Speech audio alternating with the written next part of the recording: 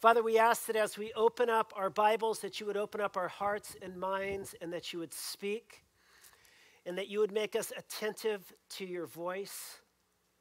God, even as we feel the wind on our skin, we are reminded that your Spirit blows where you will, that you are here present with us, closer to us right now than the wind on our faces. And God, we welcome your presence. We welcome your voice. Come speak and come change us, we pray. We need a word from you. And we ask this in Christ's name. And all God's people said, amen. So I performed a wedding over the weekend, and I was talking to somebody who I hadn't seen in a while, and I asked him how he was doing, and his response was something that I have found myself saying to many people. You have probably said it to others yourself. And the response was, I am ready for this whole thing to be over.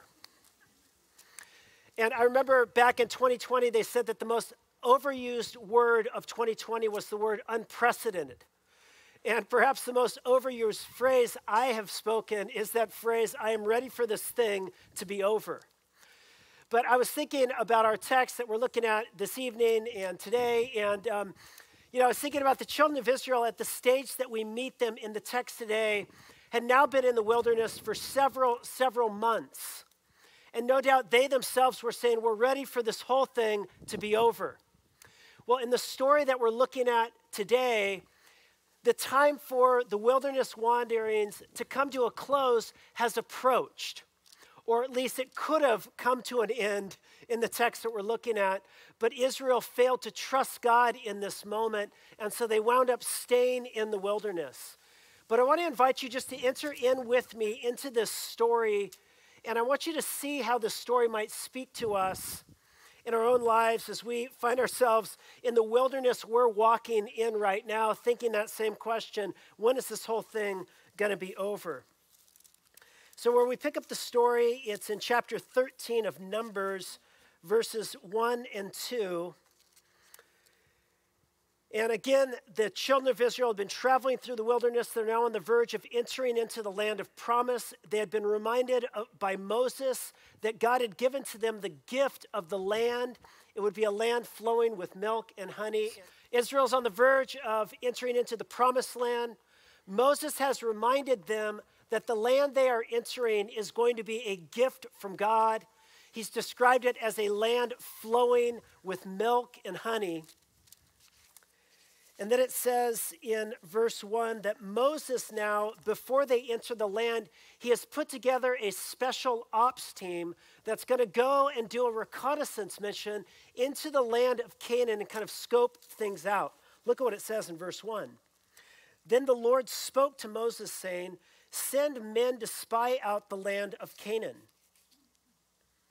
which I am giving to the people of Israel. From each tribe of their fathers you shall send a man, every one a chief among them. So here Moses is sending a team, a very small team of 12 men to go into the land, kind of get the lay of the land, and then to come back and report out on their findings to the rest of the children of Israel. And the people that are selected for this journey, they are at the top of their game. They're called in our text the chieftains of the tribes. And so these are strong, powerful, brave, courageous warriors. And that will be important when they come back and they give a report out on what they found. And so in verses 4 down to verse 16, it gives a list of their names. If you're interested in those names, you can go back and read that later, maybe tomorrow. But we're going to pick up in verse 17. It says, Moses sent them to spy out the land of Canaan, and here's his instructions. He says this. He says, go up into the Negeb and go up into the hill country and see what the land is, whether the people who dwell in it are strong or weak, or whether they are many or few, and whether the land they dwell in is good or bad, and whether the cities they dwell in are camps or strongholds, and whether the land is rich or poor, and whether the trees in it are good or not. And he says, be of good courage, and by the way, bring some fruit back from the land. And so notice the instructions end with a request to bring some fruit back from the land so that the children of Israel can get a tangible taste, some tangible evidence of the goodness of God to be found in this land. Kind of like a Costco sample, they're supposed to bring something back. And so they embark on their exhibition, and look what it says next in verse 21. It says, and so they went up and they spied out the land from the wilderness of Zin to Rehob, near Lebo Hamath. And they went up into the Negeb, and they came to Hebron, and Ahiman, and Shishai, and Telmai. The descendants of Anak were there. Hebron was built 7 years before Zoan in Egypt. And then look what it says in verse 23. And they came to the valley of Eshcol, and they cut down from there a branch with a single cluster of grapes, and they carried it on a pole between the two of them. They also brought with them some pomegranates and some figs. And so the author notes here two things about their little journey, their little reconnaissance mission. The first thing he notes is that when they were there, they found some enormous grapes. And so just to give the children of Israel a little sample of just how beautiful and how lush and vibrant and fertile this land is, they take some of these grapes, and it says that these grapes are so enormous, it will take two men carrying the grapes, carrying just one cluster of these grapes between a pole. And the second thing he notes is not only the enormous size of the grapes, but the enormous size of the inhabitants in the land. You'll notice in the text, it says that the descendants of Anak were there. And it sounds to us like that's an ethnic group, the Anak tribe or something like that. But actually in Hebrew, the word Anak is translated as giant. And so this is a tribe of very large and fierce people. And in my imagination, I think the children of Israel probably in a very reasonable height range of maybe 5'2", or maybe all the way up to the perfect size of 5'6". And no doubt the Anak were probably somewhere 7'2", 7'6", somewhere there, Shaquille O'Neal size, probably broad shoulders, fierce and kind of dangerous people. And so look at what it says now as the story carries on. They return with their grapes to the anxiously awaiting children of Israel. And the tribes are kind of like anxious to hear the report. And the 12 quiet them down. And to paraphrase verses 25 to 33, they basically said, look, guys, we have some good news and we have some bad news. He says the good news is that Moses hasn't even told us the half of this, of the story of this land. It is not just flowing with milk and honey. Look at the size of these grapes and get a taste of these pomegranates and these figs. This land is fertile, it's lush, it's beautiful, it's amazing. That's the good news. The bad news is there are some big, scary, ferocious dudes there.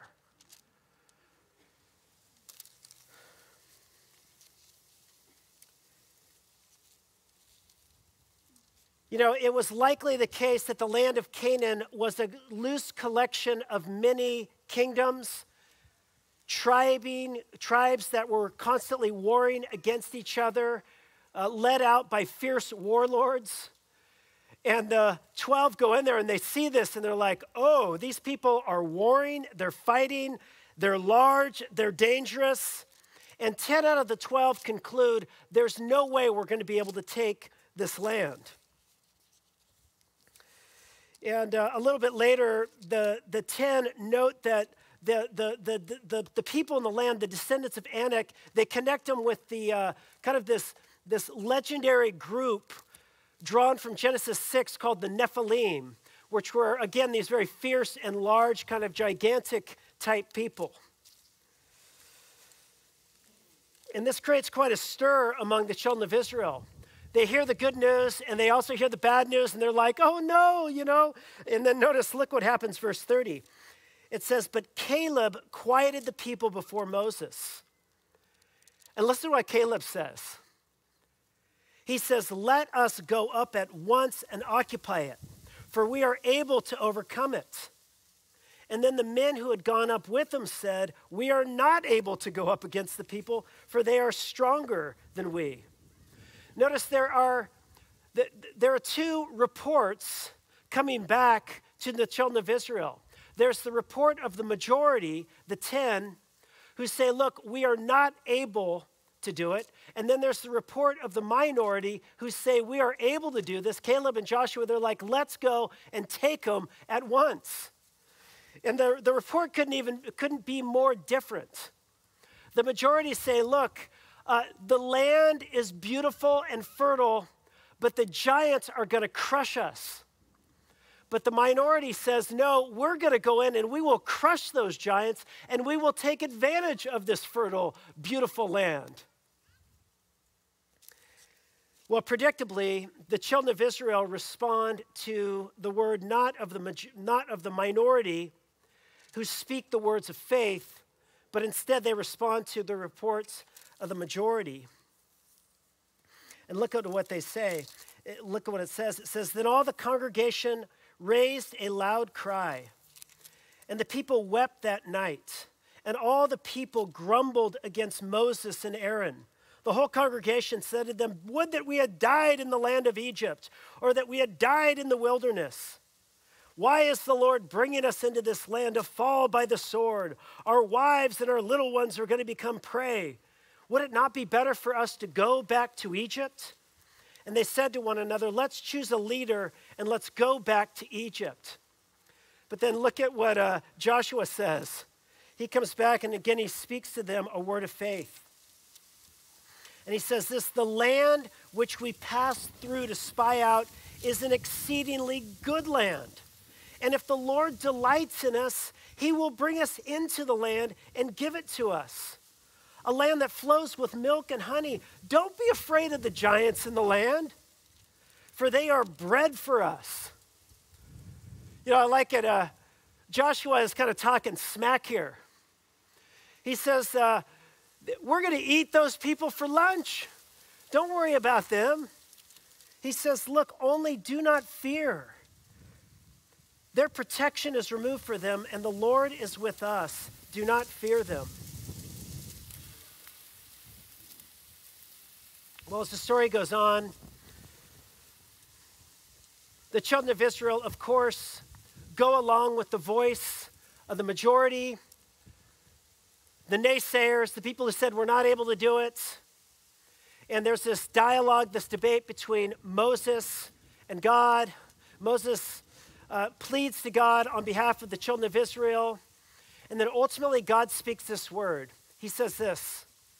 He says, "Look, if you are absolutely bound and determined to not face the giants and go into the promised land, if you are bound and determined to stay in the wilderness, then in the wilderness you will stay and you will die in the wilderness."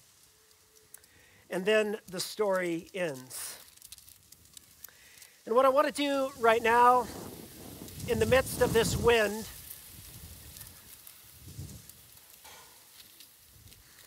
you know, by the way, somebody, by the grace of God, gave me this little, this is a little weight that's supposed to stay down on your Bible so it doesn't blow away.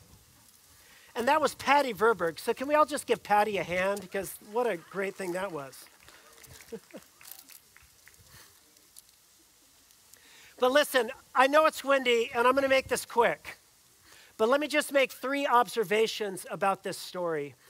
You know, on one level, this story is, of course, about the failure of the children of Israel to trust God that he would give them what they needed to overcome the giants and inherit the land that he had promised to give them. On one level, this is about the children of Israel. But on another level, this is a story about us. You know, when you get to the New Testament, they look back on these stories as archetypes, as allegories or metaphors for our own lives. You see, this is not simply about Israel's failure to face her giants and enter into the promised land. This also is about us and our own experience of wilderness and what for us is oftentimes our failure to enter into the full extent of the promise God has for us because we too have fears about facing our giants. And so I just want to make 3 observations from this story that I think apply to us today. Number 1, the first thing I want you to see in this story is that God doesn't want you to remain in the wilderness. God doesn't want you, he doesn't want me to remain in the wilderness. You know, throughout this series, we've been talking about how, of necessity, before we can ever make it to the promised land, we have got to go through the wilderness. You will never enter into the full beauty of all God has for you unless you are willing to walk through some dark and difficult, challenging places, seasons of scarcity, unless you are willing to walk through your own wilderness experience. And so, God oftentimes on our journey to the promised land takes us through the wilderness. But what I want you to see is that the wilderness is not your destination. It is not the place where God ultimately wants you to live. God ultimately wants to take you into the promised land. You know, when you get into the New Testament, the promised land gets transposed into the eternal kingdom of God. That reality that broke into the world in Jesus Christ, of God's saving, healing, reconciling power come into the world to renew everything. Ultimately, God's plan is to restore all of creation.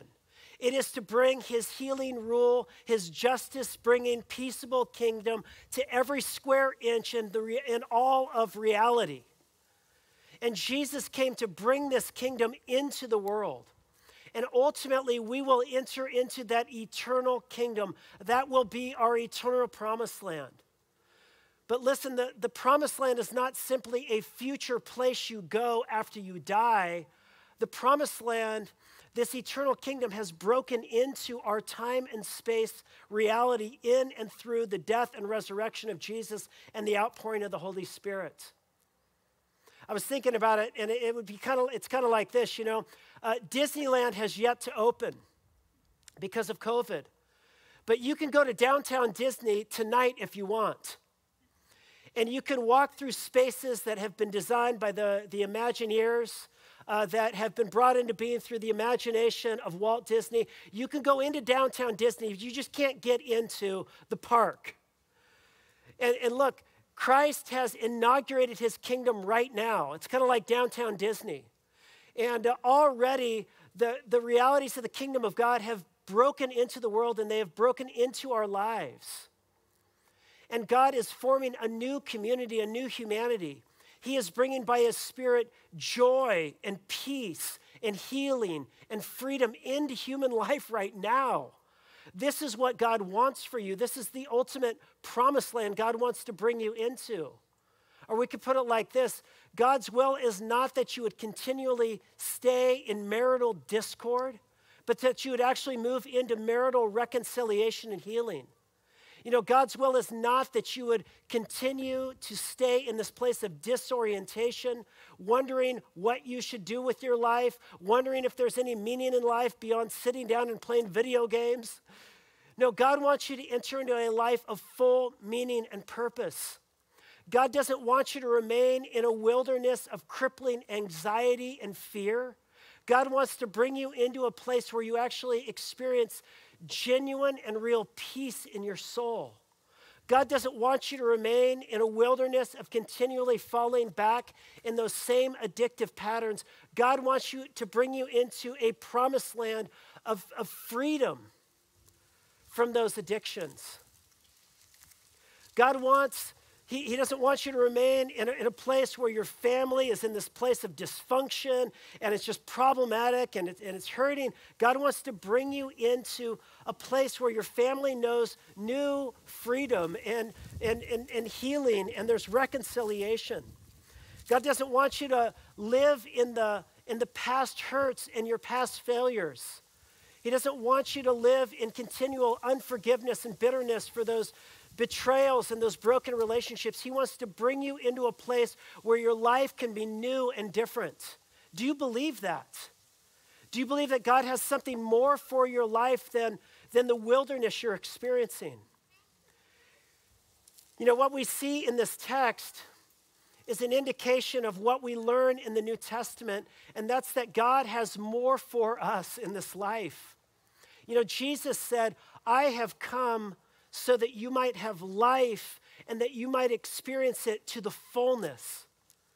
Jesus has come so that we might have life. And yes, that's life in the age to come. It will be perfect and it will be good and beautiful there. But even now, we can experience that life in our relationships and in our souls and in our families and in our vocation in this world. We can experience something of God's life that he brought into this world through his son, Jesus Christ.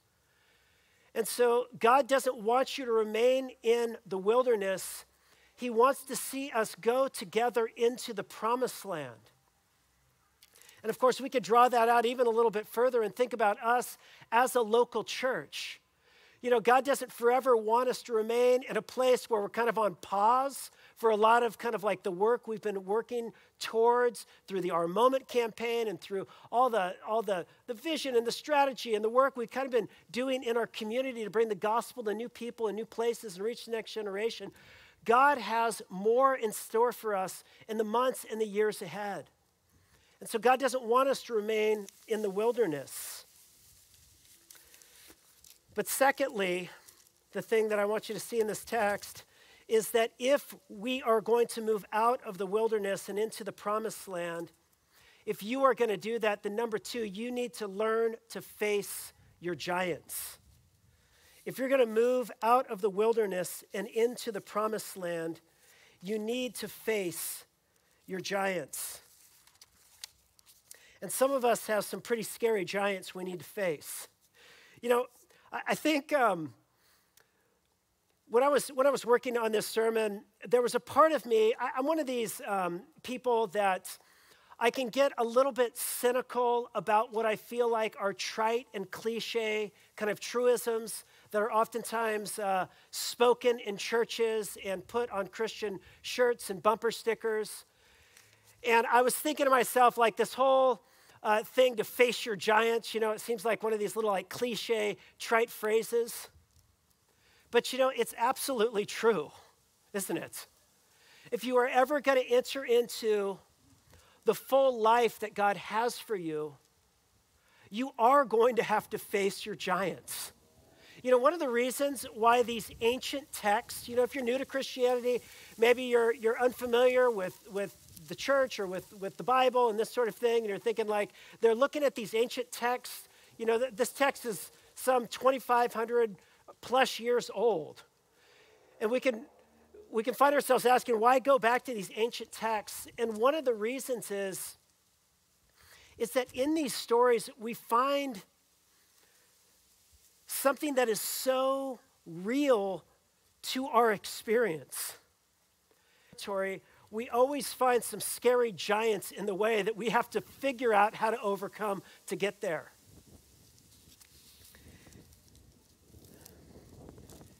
You know, and for some of you, the giant you need to face in order to enter into the full life that God has for you is the truth about yourself.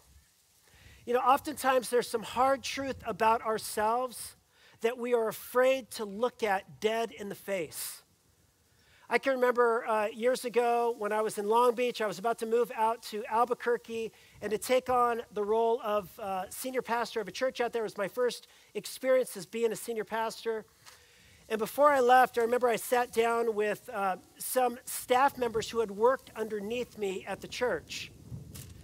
And I asked them, I said, hey, I need you guys to be honest with me. I want you to tell me everything you think I do wrong as a boss. And then I held on for dear life and I kind of winced, being ready to hear the truth. But you know, the truth about yourself sometimes is as scary as any giant that the children of Israel might have faced. because it's just stuff you don't want to hear.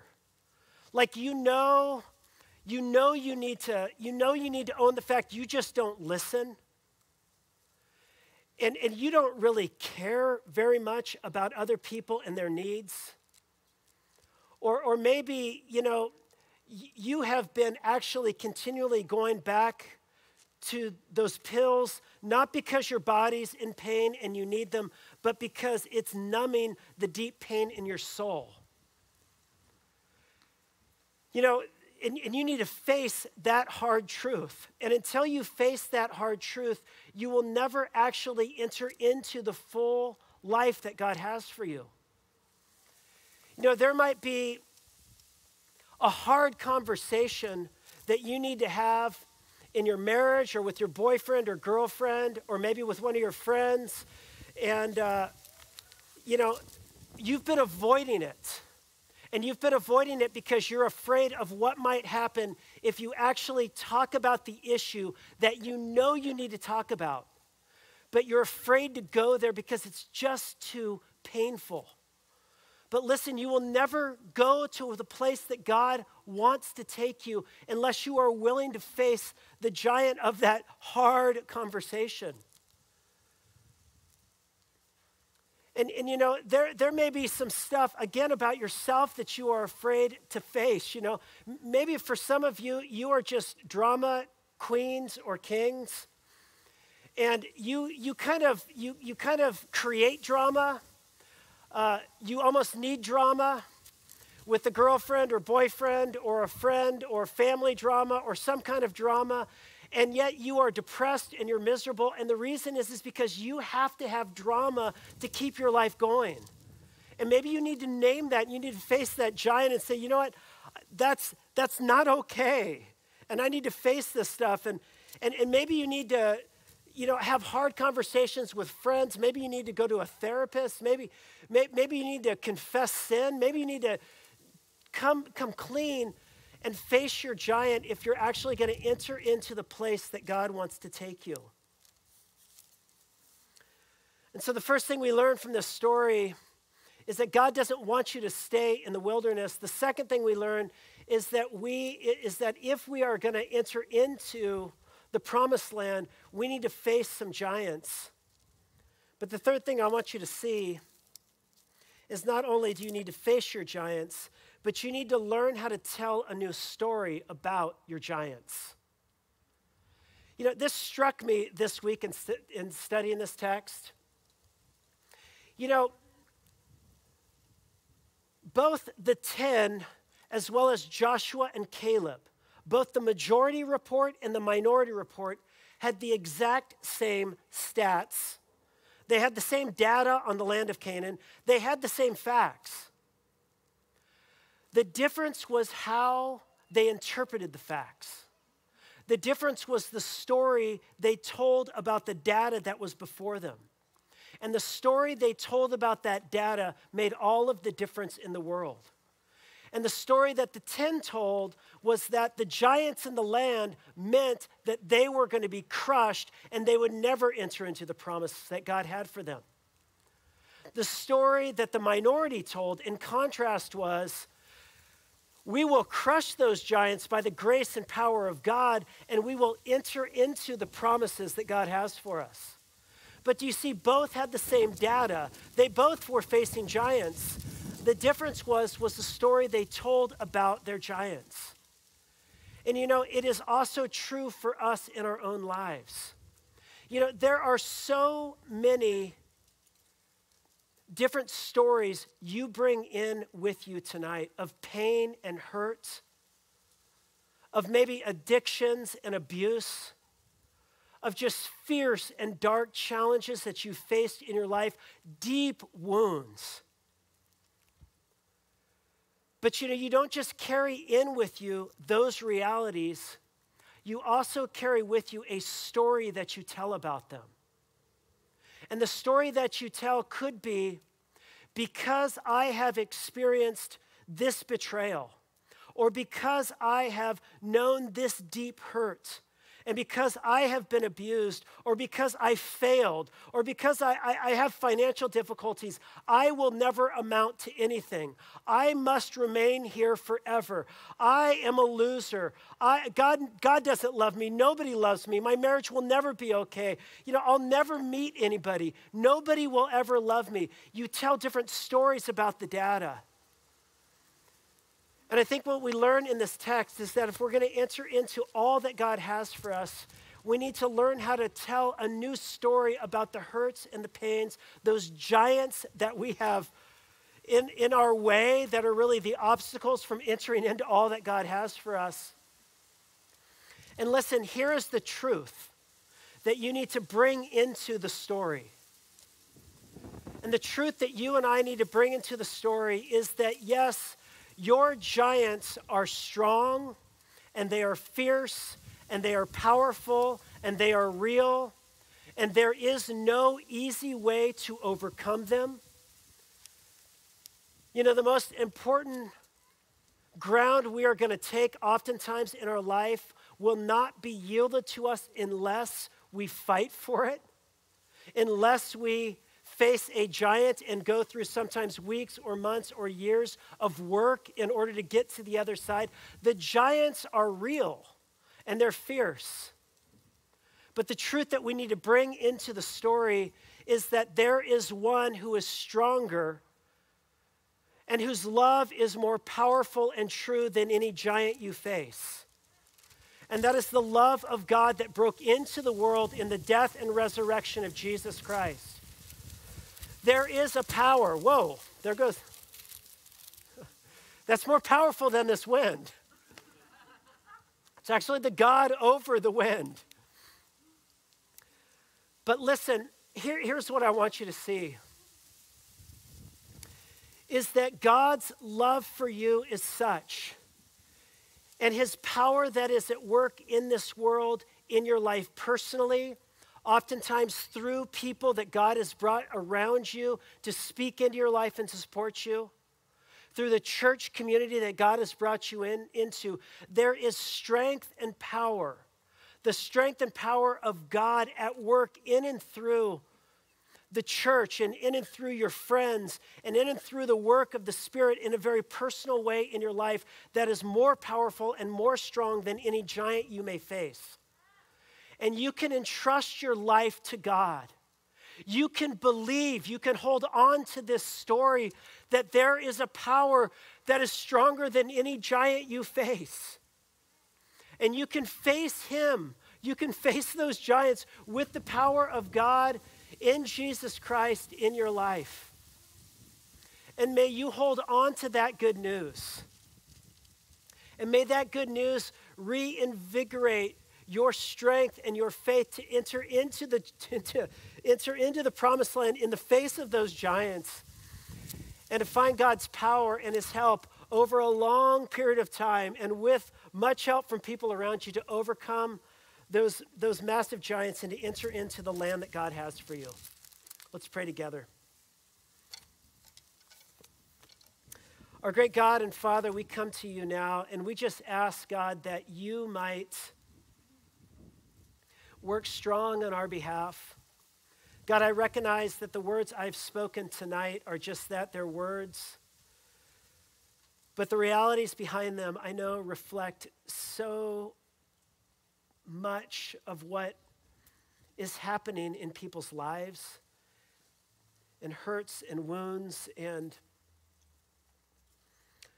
betrayals and abuse and fears and anxieties and addictions. God, you see it all here tonight, and we praise you right now that you are the God who is stronger and bigger than all of that. And I pray, oh God, that maybe tonight might be a new beginning for some people to enter in to that fight against those harsh realities with your power and strength. God, would you reassure them that you are for them and not against them, that your love is with them, that by your strength and through your power that we can overcome. And we ask this in the name of your Son, Jesus. Amen.